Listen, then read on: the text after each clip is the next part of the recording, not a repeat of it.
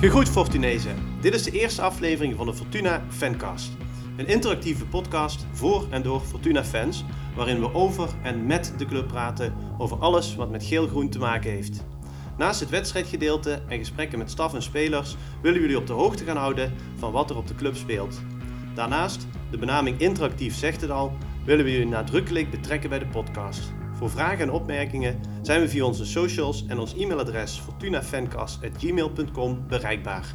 Wil je een keer meepraten? Ook dat kan. Net als bij Fortuna is onze selectie nog niet compleet. Versterking is op komst, ons scoutingsapparaat heeft al een paar toppers op het oog. Of denk jij dat je die onmisbare schakel in het team kan worden? Laat het ons weten. Vandaag trappen we af met onze vaste sidekick Patrick. Hallo. En Jurjen van Geel, die verantwoordelijk is voor de communicatie en media bij Fortuna Sittard. Ja, bedankt voor de uitnodiging. Ik ben enorm enthousiast geworden door jullie enthousiasme. Ja, en ik denk dat we er iets heel moois van gaan maken. Ja, dat denk ik ook. Ja. En we willen ook nauw gaan samenwerken met Fortuna. Jurjen, kun jij daar iets over vertellen? Ja, uiteraard. Ik denk dat we in de coronatijd allemaal Fortuna enorm hebben moeten missen. Nou ja, wij zitten bij de club natuurlijk nog wel iets dichter op het vuur, maar ja, we horen natuurlijk wel de geluiden vanuit de supporters. Daarin is ook gebleken dat we de communicatie met de supporters misschien nog wel een stuk sterker moeten maken. Ja, en aansluitend daarop denk ik dat de podcast enorm kan helpen. Of de fancast. Ik denk dat het voor ons een heel mooi platform is om de fans makkelijk en laagdrempelig te bereiken. Ja, en ik denk dat het enorm veel gaat toevoegen voor de fans om ze op deze manier te gaan bedienen. Oké, ja, mooi. Ja, de voorbereiding, daar werden we wel heel enthousiast over. We hebben er echt heel veel zin in. En ja, Patrick, bij jou is het volgens mij ook zo, hè? Ja, precies. Met name de nauwe samenwerking. Aan de andere kant toch een stukje onafhankelijkheid. Waardoor je toch als losse entiteiten die met elkaar samenwerken toch je iets onafhankelijker kunt opstellen. Betekent gewoon dat je betere informatie kan leveren. Ja, zeker. Naar je doelgroep toe. En ik zie er gewoon heel erg naar uit om dit gewoon van hieruit te starten en van daaruit verder te ontwikkelen. Ja jongens, ik hoor het enthousiasme in jullie stemmen. Volgens mij hebben jullie er net zoveel zin in als wij. Zeker weten, ja. Oké, dan. Let's go. Fortuna en Twente, vorig jaar allebei 41 punten. Het zou raar zijn als Twente dit jaar niet boven Fortuna eindigt, toch? Twente gaat qua kwaliteit, potentie, een goed seizoen worden. Gaan ze hier winnen? Vanavond wel, ja. En duidelijk ook. We gaan het zien. En dan heeft Pino weer een kans geweest voor Fortuna, maar Pino is niet helemaal, ook niet in dit stadion. Nu Tiki naar Lake, Lake gaat scoren, Lake gaat scoren! Ja! Lake. Ja! Wat een doelpunt, schitterend aangespeeld aan de linkerkant. Lake geeft door en Sutter met een lange hoog. Het is de verrassing van Fortuna. De Lake, dan moeten we wel voor de microfoon allemaal focus en dadelijk. Dus scherp het maar door aan de perschef. Ik kijk naar de klok, wat hebben we opstaan? 80ste minuut bekend. Nog 10 minuten en Fortuna leidt met 2-1. Wat een wedstrijd. En het publiek wil maar verwend en verwend en verwend en verwend en verwend en verwend en verwend.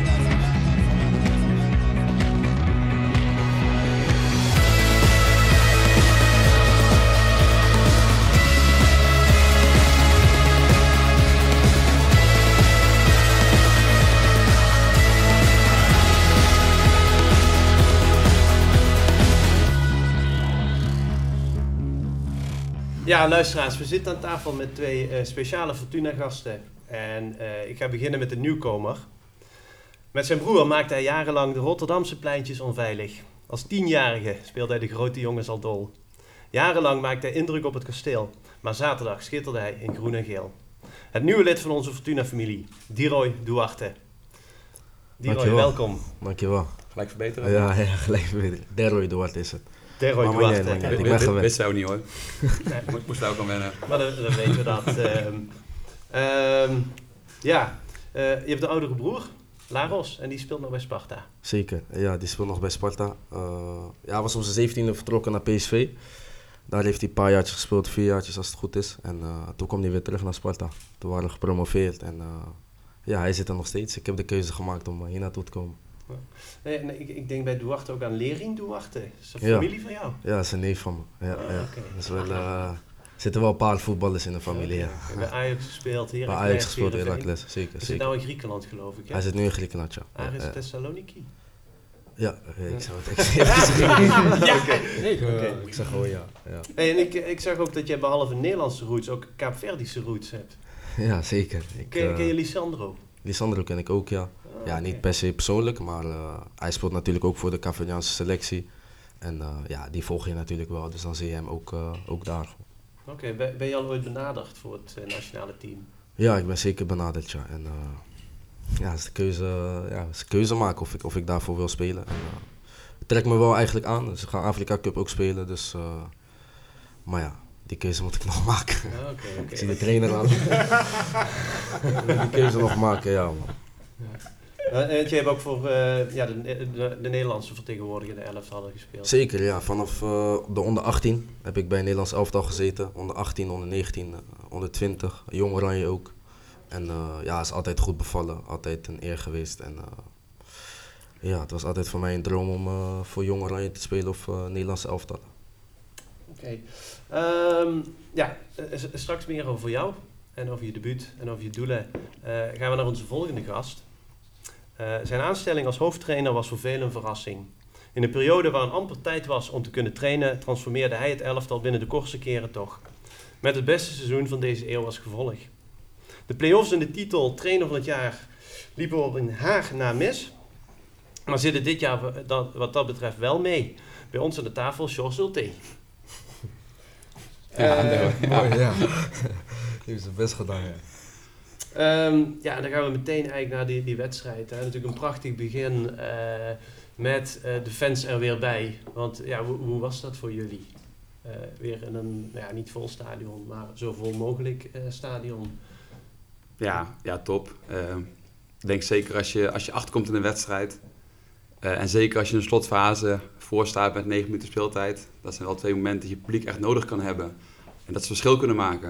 Dat is denk ik allebei gebeurd. Jongens ook echt gehoord van echt mooi dat die fans ook blijven zingen. Als je achter staat, dat ze niet gelijk gaan fluiten als het even tegen zit, maar ons blijven steunen. Ja, dan is die eindfase. Zie je het bord met 9 minuten omhoog gaan, dan denk je nog, Polter is toch weg. En dan duurt het zo lang, maar met 7 publiek erbij, hou je nog energie, dan kan je blijven gaan. En hadden ze wel het idee dat ze nog wat konden forceren, maar zijn ze eigenlijk niet eens meer gevaarlijk geworden. Omdat je toch niet met 11 man, niet eens met 12, maar met je hele groep binnen en buiten de lijnen, fans, wisselspelers, zo sterk kan zijn. Dus ik denk een beter begin in samenwerking supporters en spelers was bijna niet mogelijk. Ja. Deroy, hoe was jouw kennismaking met het Zwitserse publiek? Ja, mooi man. Sowieso een tijdje terug ook met publiek. En ze waren, het deed me wel een beetje denken aan Sparta, soort van qua volksclub. Het is een beetje een volksclub. En iedereen houdt echt van de club en dat kon ik ook gewoon merken. En vooral wat de trainer zegt, we hadden ze echt nodig ook om die 2 over de streep te trekken. En daarin hebben ze ons echt goed ondersteund. Ja, ik vond eigenlijk dat je die wedstrijd heel goed begint. Die eerste 20 minuten waar we opviel, gewoon hele goede passing. Verdedigend geef je eigenlijk niks weg. Na die 20 minuten, maar je zat eigenlijk heel goed op, terwijl vooraf, en dat was ook een beetje in de pers te horen, van Twente met al zijn grote namen, aankopen, noem maar op. Fortuna, we missen gewoon een aantal belangrijke spelers. Maar dat viel me heel erg op. Gewoon eigenlijk goed hoe jullie erop zaten. Ja, en ook aan de bal was het heel aardig, miste misschien wat stootkracht naar voren toe. Maar ik vond het er echt goed uitzien. Ja, we waren er ook heel tevreden over. Zeker nu het eerste 25 denk ik wel echt wel goed. In eigenlijk alles. Of ik kijk naar aan de bal, aan duels, sprints, wat je ook gaat terugkijken. Heel sterk begin. Daar hebben we met elkaar afgesproken de hele week. Van het was natuurlijk een hectische voorbereiding. Je mist spelers. Dan valt er in een week tijd nog spits 1 en spits 2 weg. Ja. Moet je nog een keer gaan aanpassen. Maar wel met elkaar besproken wat we sowieso moeten doen. Is als team ijzersterk zijn. We zijn super fit, dat weten we. Dus die combinatie van een team, fitheid en denk een goed plan. Dat bij elkaar maakt het in ieder geval heel lastig te verslaan. Ja. En dan moeten we maar kijken hoe ver we komen. Want we wisten allemaal, Twente heeft bijvoorbeeld een veel sterkere bank. Wat ze nog kunnen inbrengen. bij ons was het toch meer zoeken. Ook naar fitheid. Neem Deroy, valt fantastisch in, maar had daarvoor 1 trainingje mee gedaan. Ja, dat is natuurlijk wel even kijken, wat kan je doen? En moet je ook een beetje geluk hebben. Stel, Anga valt wel uit. Dan heb je een probleem. En dat is natuurlijk een beetje het dubbele. En dat is, de blijdschap wordt er niet minder om, maar tegelijk blijf je ook reëel. En snap je wel, met deze selectie ga je niet dit wekenlang kunnen doen. Want er gaan dingen gebeuren, schorsingen, blessures. Stel je voor, je hebt een gele kaart achterin en je voelt een tweede gele aankomen. Ja, en nu kan je niet wisselen, want je weet de jongen die erachter zit is nog zoveel minder ver in zijn ontwikkeling, is nog zoveel jonger. Dus ja, naast de euforie heeft natuurlijk ook gelukkig daar een beetje een rol bij gespeeld. Met een kleine selectie heb je iets meer geluk nodig met blessures, wissels. Ja. En ook een wissel die dan, niet alleen Deroy, maar ook de andere wissel die natuurlijk lekker invalt. Zo, die is een klein beetje. Ja. Ben je wat dat betreft trouwens blij dat AZ volgende week niet doorgaat? Of heb je eigenlijk zoiets van, maar ik heb AZ ook gezien dit weekend. Ja, het is zo moeilijk. Aan de ene kant zeg je inderdaad, wij nu in een flow, zij hebben het moeilijk gehad. Tegelijk weet ik ook topteams die het moeilijk hebben. Neem je vaak de week daarna wraak. Ja. Dat heeft de NEC wel gemerkt, denk ik nu, met Ajax aan de Johan Cruijffschaal. Als je algemeen kijkt naar onze fitheid, naar onze selectiesamenstelling, kan het natuurlijk geen kwaad om nog wat langer te kunnen werken. Moesten wel goed kunnen oefenen. Nou, gelukkig hebben we een goede oefenwedstrijd gevonden. Dus we kunnen nu nog minuten maken. Kan je hopelijk nog wat spelers aantrekken, zodat je tegen RKC nog beter bent dan als je nu AZ hebt gehad. En toch moeten haasten en moeten richten op AZ in plaats van op ontwikkeling en fit te worden. Ja, als je ook ziet de passie, de strijd, want je bent niet eens geflatteerd van Twente. Hè? Wat maak je dan het meeste trots? Zijn dat dan de nieuwe jongens die eigenlijk moeiteloos meegaan in het elftal? Of de jongens die er vorig jaar waren, die echt duidelijk de voortrekkersrol pakken? Als ik zie zo'n Anga, een Mats, Teki, die een dijk van een wedstrijd speelt. Ja, ik denk dat het mooie met de groep teruggekeken, dat als je de goal terugkijkt, ook de kansen die we ervoor gekregen hebben, met de koppel van Mats Seuntjes, die je misschien nog kan herinneren. Dat was een minuut of 3 dat we continu bleven aanvallen. Zij wilden eruit komen, Roel wint zijn duel. Ze wilden eruit komen, Martin wint zijn duel.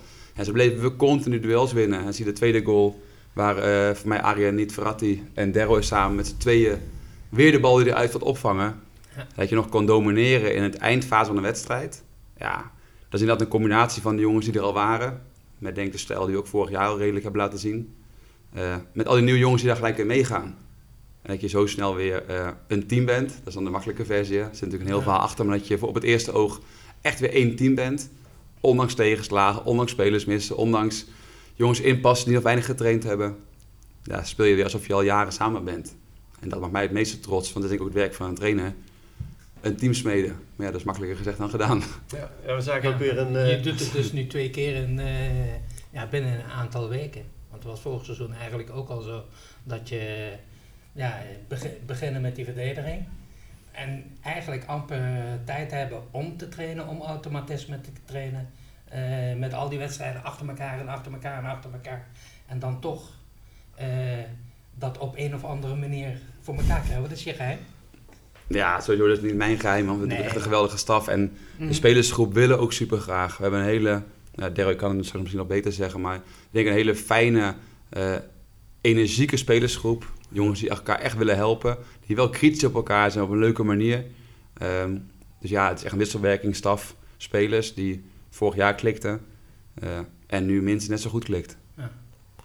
Ja, zeker. Ik ben ook heel relaxed opgevangen. En ik merkte ook echt in de wedstrijd dat we ook echt... we wilden echt voor elkaar werken. En dat gevoel, vooral in zo'n korte tijd, is toch heerlijk. En iedereen coacht elkaar, maar weer op een positieve manier. En ook bij die goals, dat we echt blij waren. Gewoon oprechte vreugde. En dat deed me wel echt heel goed. Ja, want je hebt dan 1 keer getraind, hè? Ik was me zo aan het bedenken, kende je alle namen van de spelers van het eerste elftal, van het elftal die in het veld stonden? Ik heb vorig seizoen natuurlijk wel tegen hun gespeeld. Maar eerlijk gezegd ken ik niet alle namen. Ken ik niet omheen. Ja. Dat is zo. Maar 1 keer weggespeeld dus. Nee, ik kende niet alle namen, maar vorig seizoen had ik wel, dus ik kende wel gewoon boys tegen wie ik vorig seizoen had gespeeld. En het is, ik denk misschien 80% of zo is er nog. Of tenminste, verdediging staat er gewoon nog een paar. Teki, Seuntjes. Dus ja, die boys ken ik wel. Ja, je maakt je debuut. Had Deroy gespeeld of als Cox niet was uitgevallen? Of zou hij wel minuten gaan maken of kwam het eigenlijk nu zo? Nee, kijk, ik wist het met Cox sowieso zeker. Het gaat nooit 1,5 uur worden. En kijk, dat is ook een voorbeeld. Als de groep gewoon compleet was geweest, had Sjors niet eens gestart. Want die heeft een te korte aantal wedstrijd gehad. Een blessure niet over was. Maar ja, dan ga je toch afwegen, nood breekt wet. Niet in alle gevallen, maar we dachten dat dit geval... Ja, het zou lukken, een helftje. Misschien naar een uur toe. Maar ik wist wel zeker dat we moesten gaan wisselen. Daarom hebben we vorige week al tegen Utrecht met Verratti linksback geoefend. Nou, tegen Kerk heb je dan natuurlijk een lekkere tegenstander te kunnen oefenen. Ja. Dat deed eigenlijk toen echt al top. Dus het gaf ons wel het idee van dat is een goede optie. Maar dan moet je ook een goede middenvelder hebben. Dus ik was heel blij dat we nog ruim voor de wedstrijd akkoord kregen dat Deroy op het formulier mocht. Dus eigenlijk een geplande wissel sowieso. Het was alleen afwachten hoe lang. En dat ging helaas voor Sjors vooral veel eerder dan we hoopten. Want hij kreeg een tik op de plek waar hij al last had. Dus dat versnelde het proces een beetje. Dat is snel klaar, ja. Dat is niet fijn. Nee, Deroy, wat is jouw favoriete positie op het middenveld? Mijn favoriete positie op het middenveld is eigenlijk gewoon op 8 of op 10. Ik hou ervan om aan te vallen, maar ook om mee te verdedigen. Beetje box-to-box eigenlijk, dus daar hou ik wel van. Ja, je speelde met nummer 6, maar dat wil dan niks zeggen. Iniesta speelde ook met nummer 6. Maar dat is fijn dat we ook met jouw trainer aan de tafel zitten. Sjors, wat is het plan met Deroy? Nou kijk, waar we naartoe gaan nu is een middenveld met concurrentie gelukkig. En daar zal niet elke speler al blij mee zijn, maar ik uiteraard wel. Tess kennen we kennen Zian. Nou, op dit moment is Zian nog gewoon bij de club en dat hoop ik vooral zo te houden. Ik hoop dat Ben Rienstra terugkomt. Verratti doet het goed. Deroy, als iedereen die snel meetelt, zit er al op 5. Daar ben ik heel blij mee, want zonder concurrentie... Vaak niemand wel. Nee, weet je, dat is even leuk, maar uiteindelijk moet je elkaar gaan pushen. 1, omdat je momenten krijgt, we hebben blessures en schorsingen. Maar 2, omdat je moet weten van elkaar, dat je elkaar beter maakt. Ik denk een goed voorbeeld, Dario van der Buis. Zijn rol vorig jaar is misschien in de lijnen beperkt gebleven. Maar Roel Jansen voelde wel, zit er eentje achter me. En dat effect is vaak onzichtbaar voor een buitenwereld. Want je ziet Dario op de bank zitten, misschien een keertje invallen.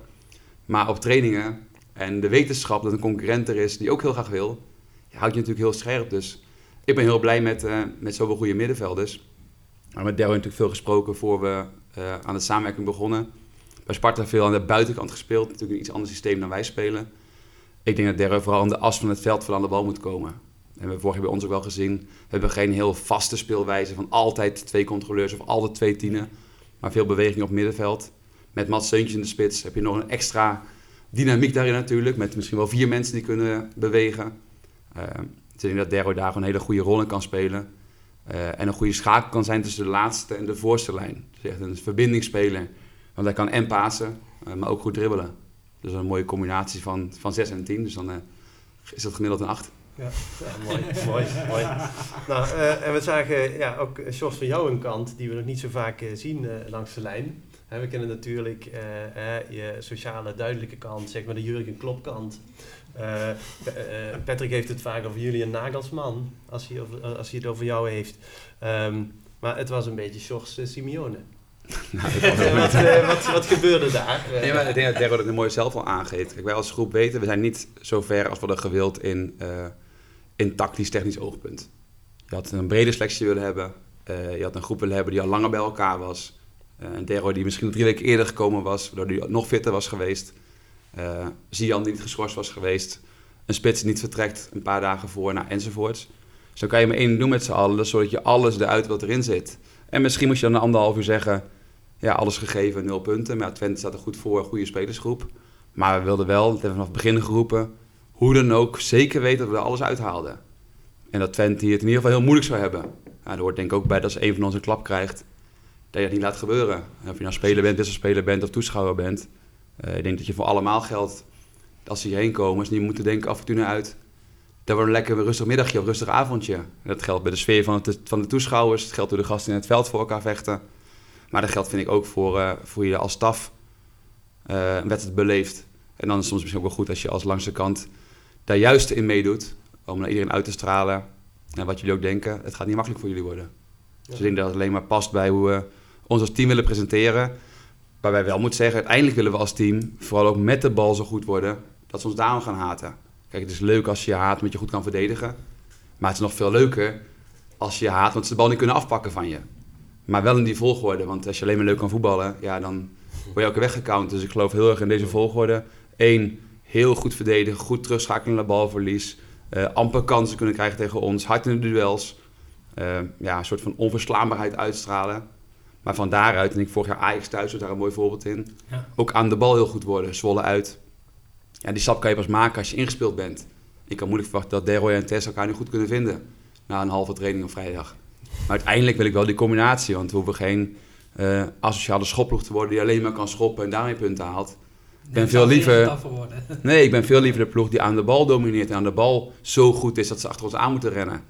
Maar ja, we zijn geen Ajax die spelers binnenhalen die gelijk al denken, nou, we gaan mee in een driehoekje en 80% balbezit. Ik denk wel die volgende andersom, ook qua punten. Pak eerst maar wat punten, dat je lekker staat en ga van daaruit voetballen. En als het dan een keertje misgaat, ja. En zoals vorig jaar natuurlijk nog extremer, want toen hadden we 3 punten uit 10. Toen moest het helemaal op deze manier gebeuren. Eerst maar genoeg punten pakken. En dan zijn we ergens februari gaan denken, nou, goed verdedigd, goed gecounterd. En nu komt het zelfvertrouwen ook. En kan je gaan voetballen. Ja, geweldige statistiek inderdaad. Vorig jaar 10 wedstrijden, 3 punten. Het jaar daarvoor 8 wedstrijden, 3 punten. En nu 1 wedstrijd, 3 punten. Ja, zo. Dat is toch... Deroy, even terug naar jou. Je hebt een contract getekend tot 2024. Ja. Heb jij bepaalde doelen in je hoofd? Wat wil jij gaan bereiken in Sittard? Of misschien daarna? Ja, ik keek naar vorig seizoen. En vorig seizoen werd Sittard volgens mij 10e, 11e. 11e. Ja, en zo'n seizoen dat je gewoon weer goed eindigt, hoog eindigt, voor linker rijtje speelt. Ja, zo'n seizoen wil je gewoon nog een keer draaien. En voor mezelf is het gewoon belangrijk dat ik veel minuten maak. En dat ik ook gewoon echt mijn kwaliteiten kan laten zien. En dat is voor mij denk ik het belangrijkste. En als team zijnde word je gewoon het hoogst haalbare. En ik denk dat wij sowieso een goed team hebben.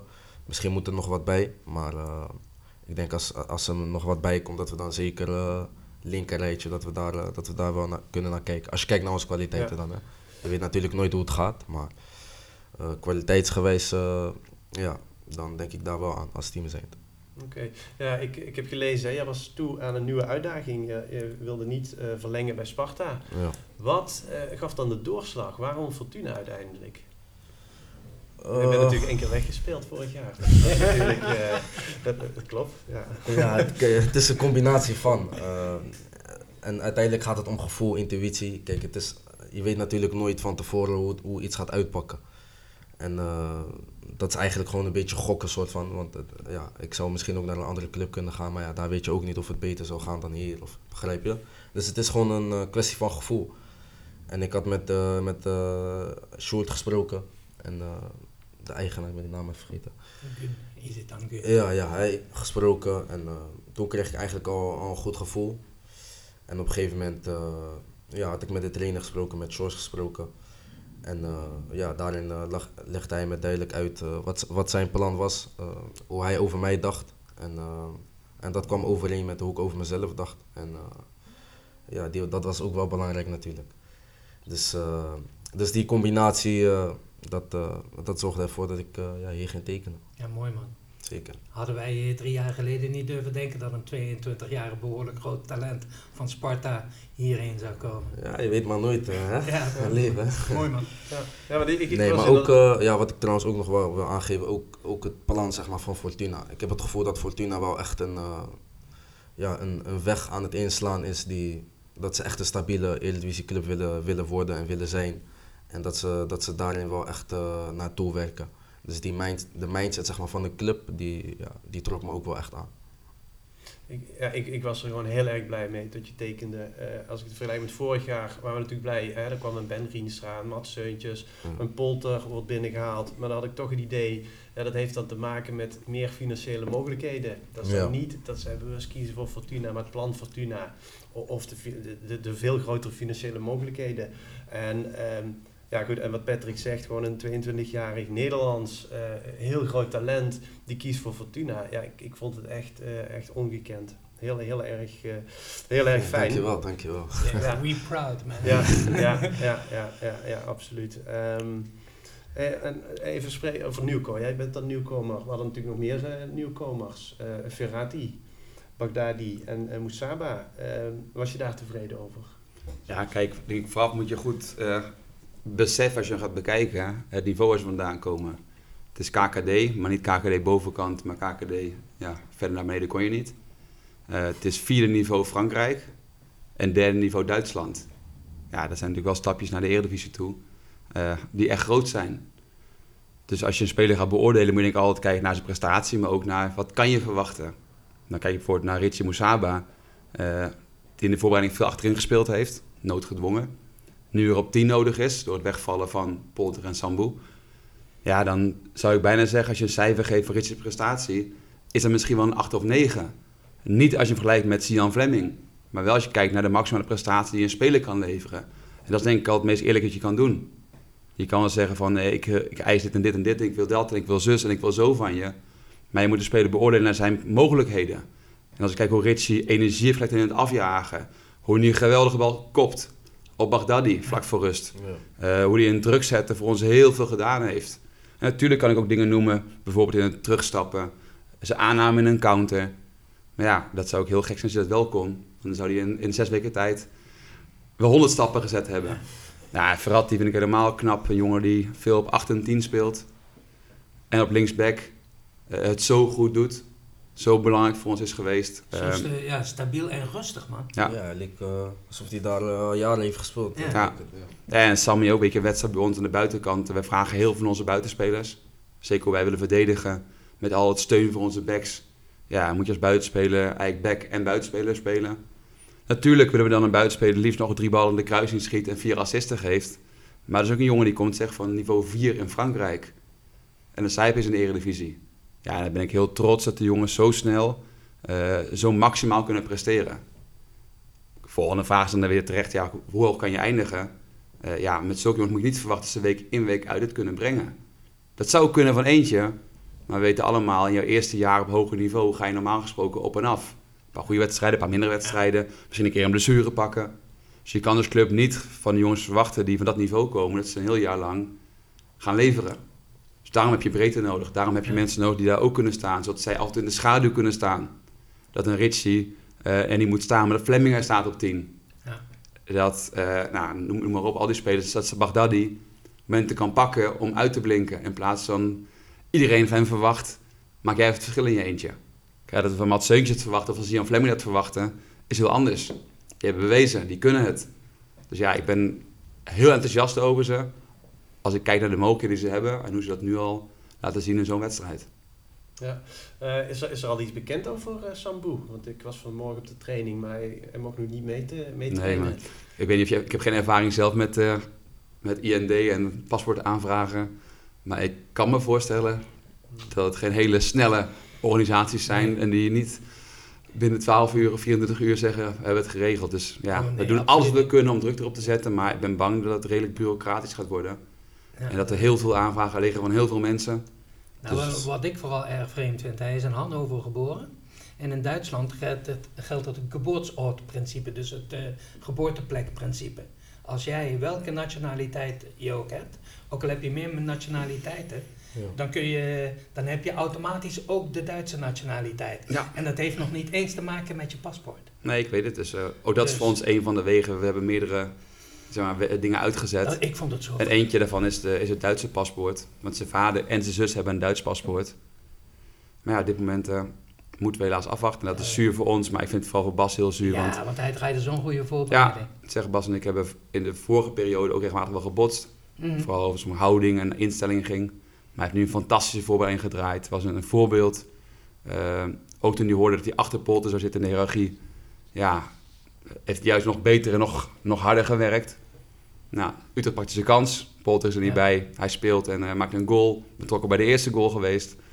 Ja, dan ben je zo trots op zijn jongen hoe hij dat doet. Hoe hij in zijn leven een hele andere route heeft gekozen. Mm-hmm. Ja, dan gun je hem ook echt het plezier van hier dan staan tegen Twente. Ja. En dan valt hij weg. En dat is voor ons zuur, maar voor Bas nog wel het meest zure. Ja. Maar dus helaas geen update. Nou, duimen dan maar. Ja. Zeker weten. Dus. Ja.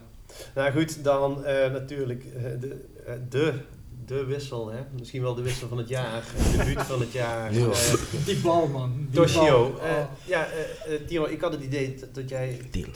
Deroy. Ik moet er wel dat moet ook wennen, hoor. Goed dat je het steeds corrigeert. Dat jij Toshio al kende. Ja, ik ken hem al best wel lang eigenlijk. Ik trainde best wel vaak in de voorbereiding altijd met hem. Dus voordat het seizoen al begon, gingen we met een groepje, ook met Malaysia bijvoorbeeld, even Soglu. En Toshio zat daar ook bij en dan gingen we gewoon voor onszelf trainen. Dat kwam ook omdat we bij dezelfde zaakwaarnemer zaten, dezelfde begeleider hadden. En ik heb hem eigenlijk ik ken hem al sinds de jeugd natuurlijk. En bij Feyenoord was hij echt een groot talent ook. Vooral in de B1, B2. Maar toen raakte hij geblesseerd en dan is het toch lastig om terug te komen als je echt een zware blessure hebt gehad. Maar ja, toen ging hij opeens naar Fortuna Sittard en daarin kan de trainer denk ik meer vertellen hoe hij het hier heeft gedaan. Maar hoe hij het zaterdag heeft gedaan, dat is top natuurlijk. Ja, het was zijn eerste bal geloof ik, die bal op zit. Dat is gewoon zijn eerste balcontact. Ik had het toevallig voor de wedstrijd met hem... ik wil het gewoon nog mooier maken. Ik had toevallig voor de wedstrijd met hem erover van dit zijn die momenten dat je zit er opeens bij en dan kan opeens je carrière beginnen omdat je invalt en misschien maak je een goal of een assist. En dan opeens kan je carrière beginnen en zo word je opeens... dat zijn die kleine geluksmomentjes die doorslaggevend zijn.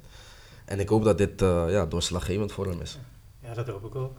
Nou, toen ik hem aan de zijlijn zag staan, was eigenlijk de eerste gedachte, Robbie zit helemaal niet weet je wel. En toen gaf hij zo'n bal, dat was toch nog iets verfijnder.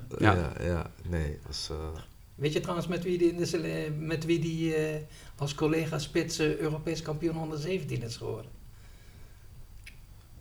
Probi? Ja, Probi en Zirkzee. Oh ja, Zirkzee, ja. En het ding is ook nog, Sjors Ultee, ja. Die zit bij het op de bank. Ja, nee, wat ik zeg, hij was een groot talent. En nog steeds talent. Maar hij stond al wel altijd hoog aangeschreven, soort van. Dus, mooi. Maar hij gaat een contract, ik las dat hij een contract gaat krijgen. Ik heb het ook gelezen. Dus, dat is Sjors' afdeling, maar hij heeft in ieder geval alles aan gedaan om het af te dwingen. Ja, ik denk dat hij zelfs dingen kan eisen. Maar zo'n wedstrijd. Maar de rust ook met die goal. 1 keer aannemen, hij ligt gelijk goed. Ja, hij schiet hem dat is niet iedereen gegeven. Nee, zeker ook niet. Niet mensen met talent. Nee, fantastisch. Ja. Dat is mooi, hè, als je als club beperkte middelen hebt. Zie Feyenoord een jaar of 5 geleden met Feyenoord had je hetzelfde. Ja. Hadden ze allerlei problemen. Ja, dan gaan er heel veel jeugd doorbreken. En dat zijn de momenten zoals Deroy terecht zegt.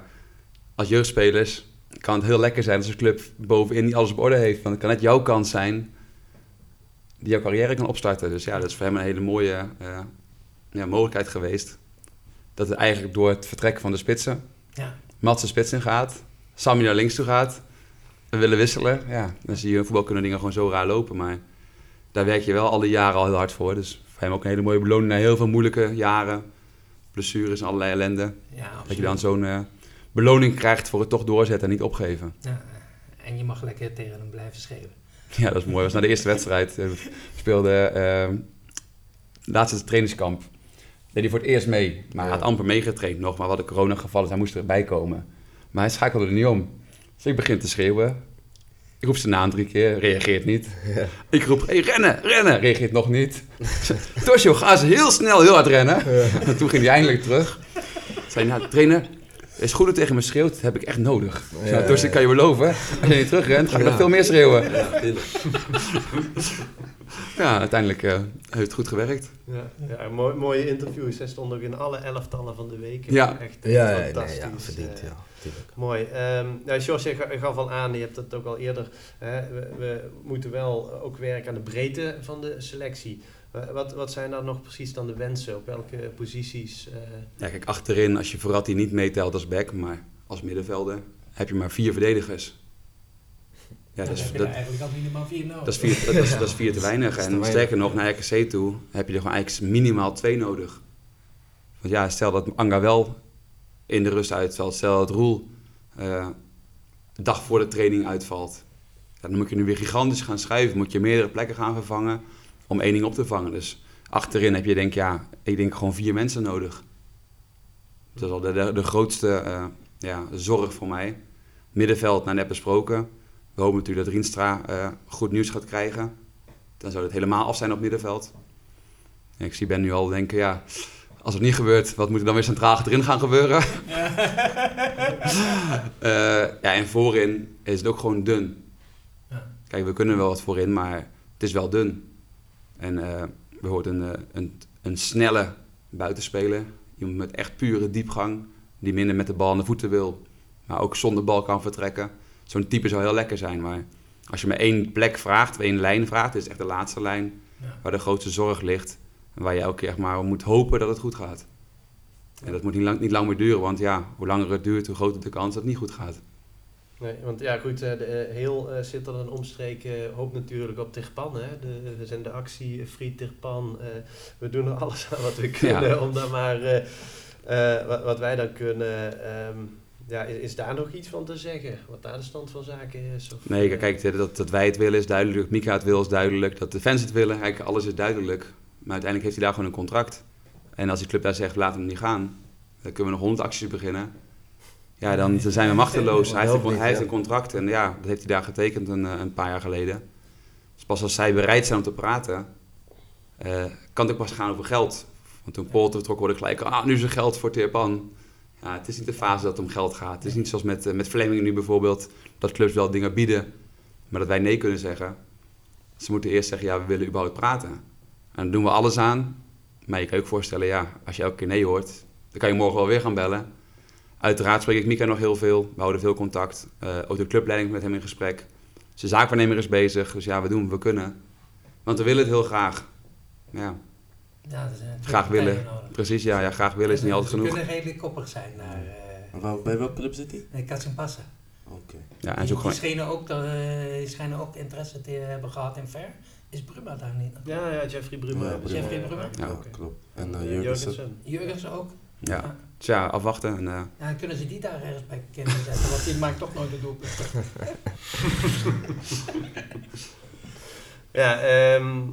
Je gaf het dus straks al aan. We gaan richting RKC. AZ die valt dan weg. Dan heb je 2 weken, wat ik denk dan wel gunstig is met de huidige stand van zaken. Dan heb je wel wat meer tijd om nog wat versterkingen aan te trekken. En die weg daar naartoe, hoe ziet dat eruit, die 2 weken? Eigenlijk, ik snap je opmerking over versterking aantrekken, maar ligt dat redelijk buiten mij. Ik geef gewoon aan de clubleiding waar in mijn ogen noodzaak ligt. Maar mijn werk is met mijn staf, de groep die we wel hebben, zo fit en zo goed mogelijk krijgen. Dat hebben we naar Twente toe gedaan en dat gaan we nu weer doen. Dus als er niks bij komt, gaan we ook daarmee het allerbeste doen wat we kunnen tegen RKC. Dat betekent, we hebben gekeken naar Twente. De dingen die goed gingen, dingen die nog niet goed gingen of die net goed gingen, maar ook wel eens anders kunnen aflopen. Nou, met de groep hebben we die beelden zondagochtend al gekeken. En dan maak je weer een plan voor de komende trainingsweek. Van wat gaan we dan trainen? Waar gaan we op focussen? Welke oefeningen gaan we doen? Wat kunnen we in de oefenwedstrijd meenemen? Om dan tegen RKC weer verder te zijn dan nu. In fitheid, maar ook in hetzelfde idee hebben over spelen. Dezelfde dingen willen doen als we de bal hebben of als we de bal juist niet hebben. Dus een extra weekje voorbereiding eigenlijk. Ja, en RKC is natuurlijk ook goed begonnen met die stunt tegen AZ. Dat is een hele knappe overwinning. 1-0 te winnen. Dus Patrick, heb jij nog vragen? Ik denk dat we een beetje door onze vragen een beetje rustig heen zijn. Ja, we hebben eigenlijk wel eens een beetje... nog 1 vraag, Sjors. We hebben een goede spits. Polter naar Bochum vertrokken. Stel nu, je mag een spits uitkiezen. Welk type zou je dan het liefste bij deze selectie erbij hebben? Dat kan in 2 kanten op. Of je kiest daar dus voor de snelheid die ik net omschreef. Dus iemand die echt in de diepte kan, die kan vertrekken, die een heel ander type is dan de jongens die je hebt. Of je gaat juist veel meer voor het type targetman. Dus de ruwe spits, om het mooi te omschrijven. De Jan Koller. Ja, kijk, ik denk met Mats in de spits heb je misschien wel een van de beste spitsen van de Eredivisie. Ik denk dat te weinig zo balvast zijn, zo goed kunnen uitzakken, zo snel zijn. We zagen weer een sprinten tegen Oosterwolde. Ja. Dus dan heb je een hele complete spits. Alleen je hebt geen spits die in de spits staat. Want die gaat overal heen lopen. En dat vind ik fantastisch, want daarmee kan je van alles creëren. En ik denk de combinatie met Fleming, die juist al diep loopt. Ja, dat is een ramp voor tegenstanders. Ja. Maar misschien heb je ook af en toe een spits nodig die wel voorin blijft staan. Die je wel met voorzetten kan bereiken. Die je wel de lange bal kan doorkoppen. Dus ja, ik denk dat het twee kanten op kan. Of zo'n loper, of juist een sterke staande spits. Ja.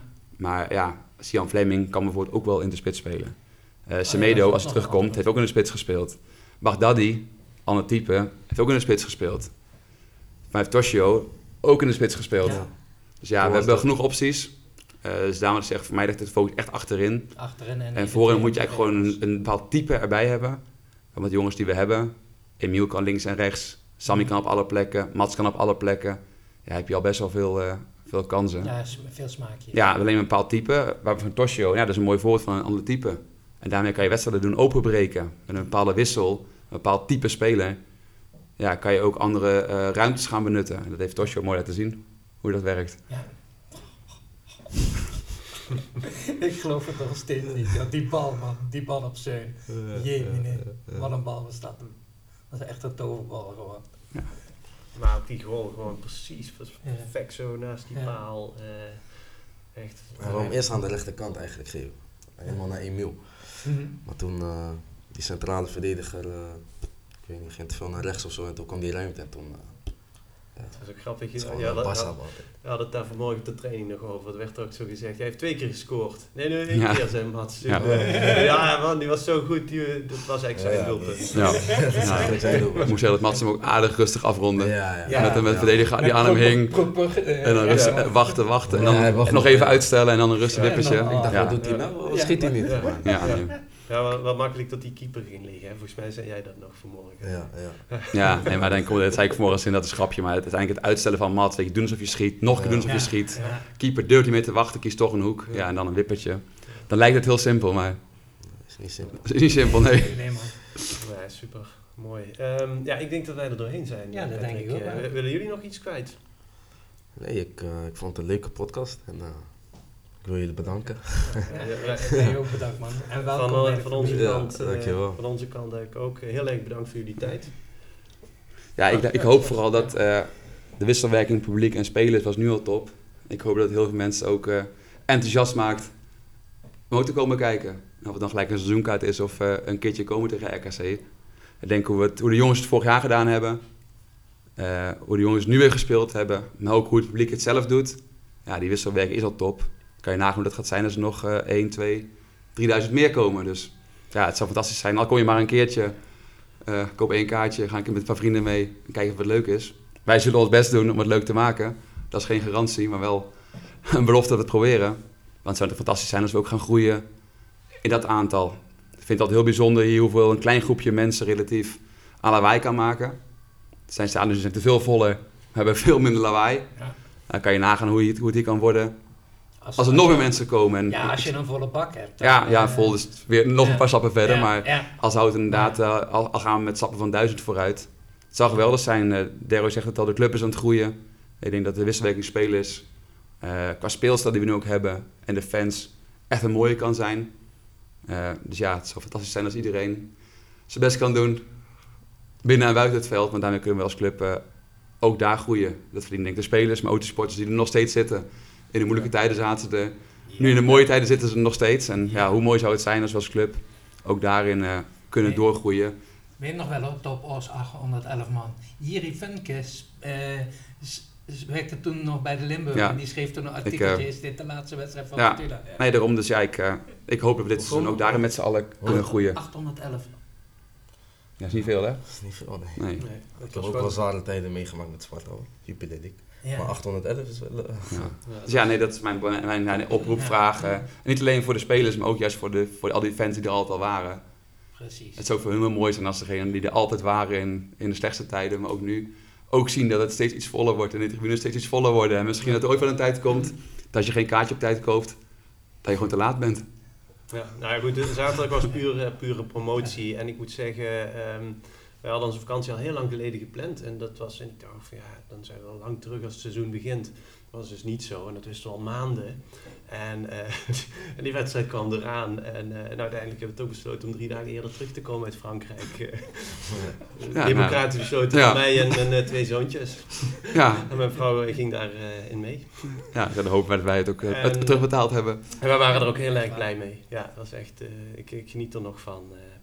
Dus wat dat betreft, heel goed pleidooi. En ik denk gewoon dat deze club en dit elftal het gewoon echt verdient. Een volle bak. En zeker als het dadelijk weer kan. Want het zat nou wel bijna vol. Hè? Want volgens mij mag je nu maar 7000 man. Maar er moeten er meer. Ik denk wel dat er gewoon ook nog wel veel mensen op vakantie zijn. Maar dit elftal verdient echt een volle bak. Nou heren, hartstikke bedankt voor jullie tijd. Nogmaals... we gaan jullie sowieso zien in het stadion en hopelijk nog een keer aan deze tafel. Jullie ook bedankt. Bedankt. Zeker. Oké, luisteraars, jullie ook bedankt en hopelijk tot de volgende.